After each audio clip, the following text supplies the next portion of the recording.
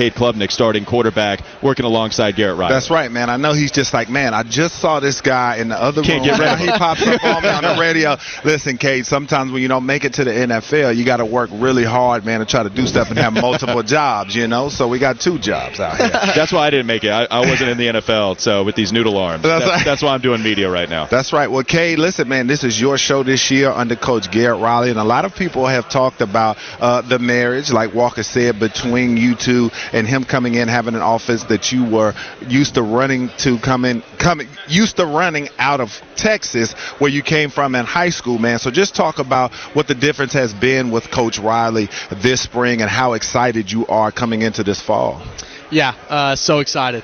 So excited. I mean, he's just a guy that brings a lot of energy, brings a lot of confidence. I feel like I see a lot of myself in him, which is kind of, I know, strange to say about an older person, but I feel like we're just very similar in that kind of aspect. So we've been getting along super, super well, and just super excited. It's Cade Klubnik joining us here on the Bonnie Works Plus guest hotline, live at ACC kickoff. Cade, how tough was last year for you? Look, I understand you're playing quarterback for Clemson, right? It's a phenomenal opportunity. At the end, you start to play a little bit more. The North Carolina game, the ACC championship, that was really when you got to play a full game's worth almost of excellent football. How hard was it trying to find a rhythm for you when you didn't know necessarily how many snaps you were going to play week in and week out?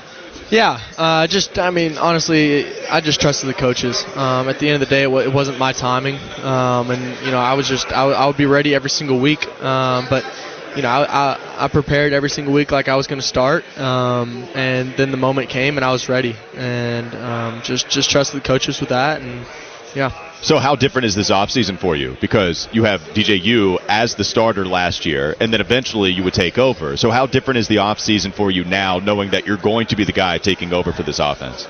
Yeah, it's been great. It really has. I feel like I've been able to just step up as a leader, step up in this program in ways that they need me to, and just ways that we didn't have before, and just.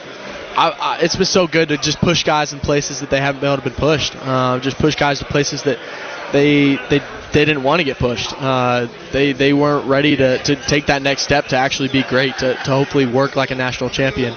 And that's what I'm trying to get this team to. And we got great leaders amongst this team that we're all on the same page. We're all in the same mindset of where we really want to be.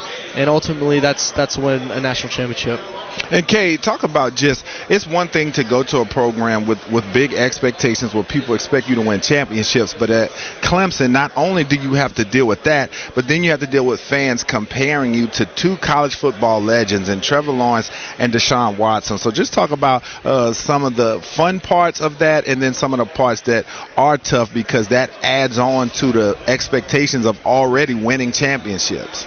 Yeah, totally. I mean, comparisons are going to happen here and there. But at the end of the day, I'm just trying to play like me. I remember my mom always says, just be you. And if I do that, then everything will be okay. So I'm just trying to be Cade at the end of the day. I'm just trying to be the best me that I can possibly be. And just attack every single day. And I think if we do that and everybody does that at our team, and we play like Clemson every single week, then we should be all right. And then I've got to ask you, too, when you look at the landscape of the ACC with yourself in the year that you could have, Drake May, Jordan Travis, Riley Leonard, and all of those guys, let's talk about the quarterback talent in the ACC alone, and how much does that motivate you each and every week just to go out and ball out? And do you ever check on any of the other guys and be like, oh, I got to see what he did today?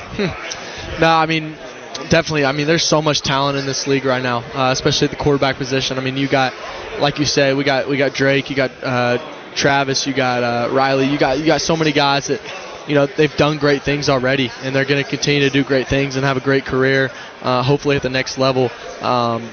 So to play them week in, week out, we're going to get to we're going to get to play them all this year, and that's going to be a great matchup for our defense. And but I'm focused on Cade right now, and I'm focused on being the best me that I can be, and I'm not trying to compare myself.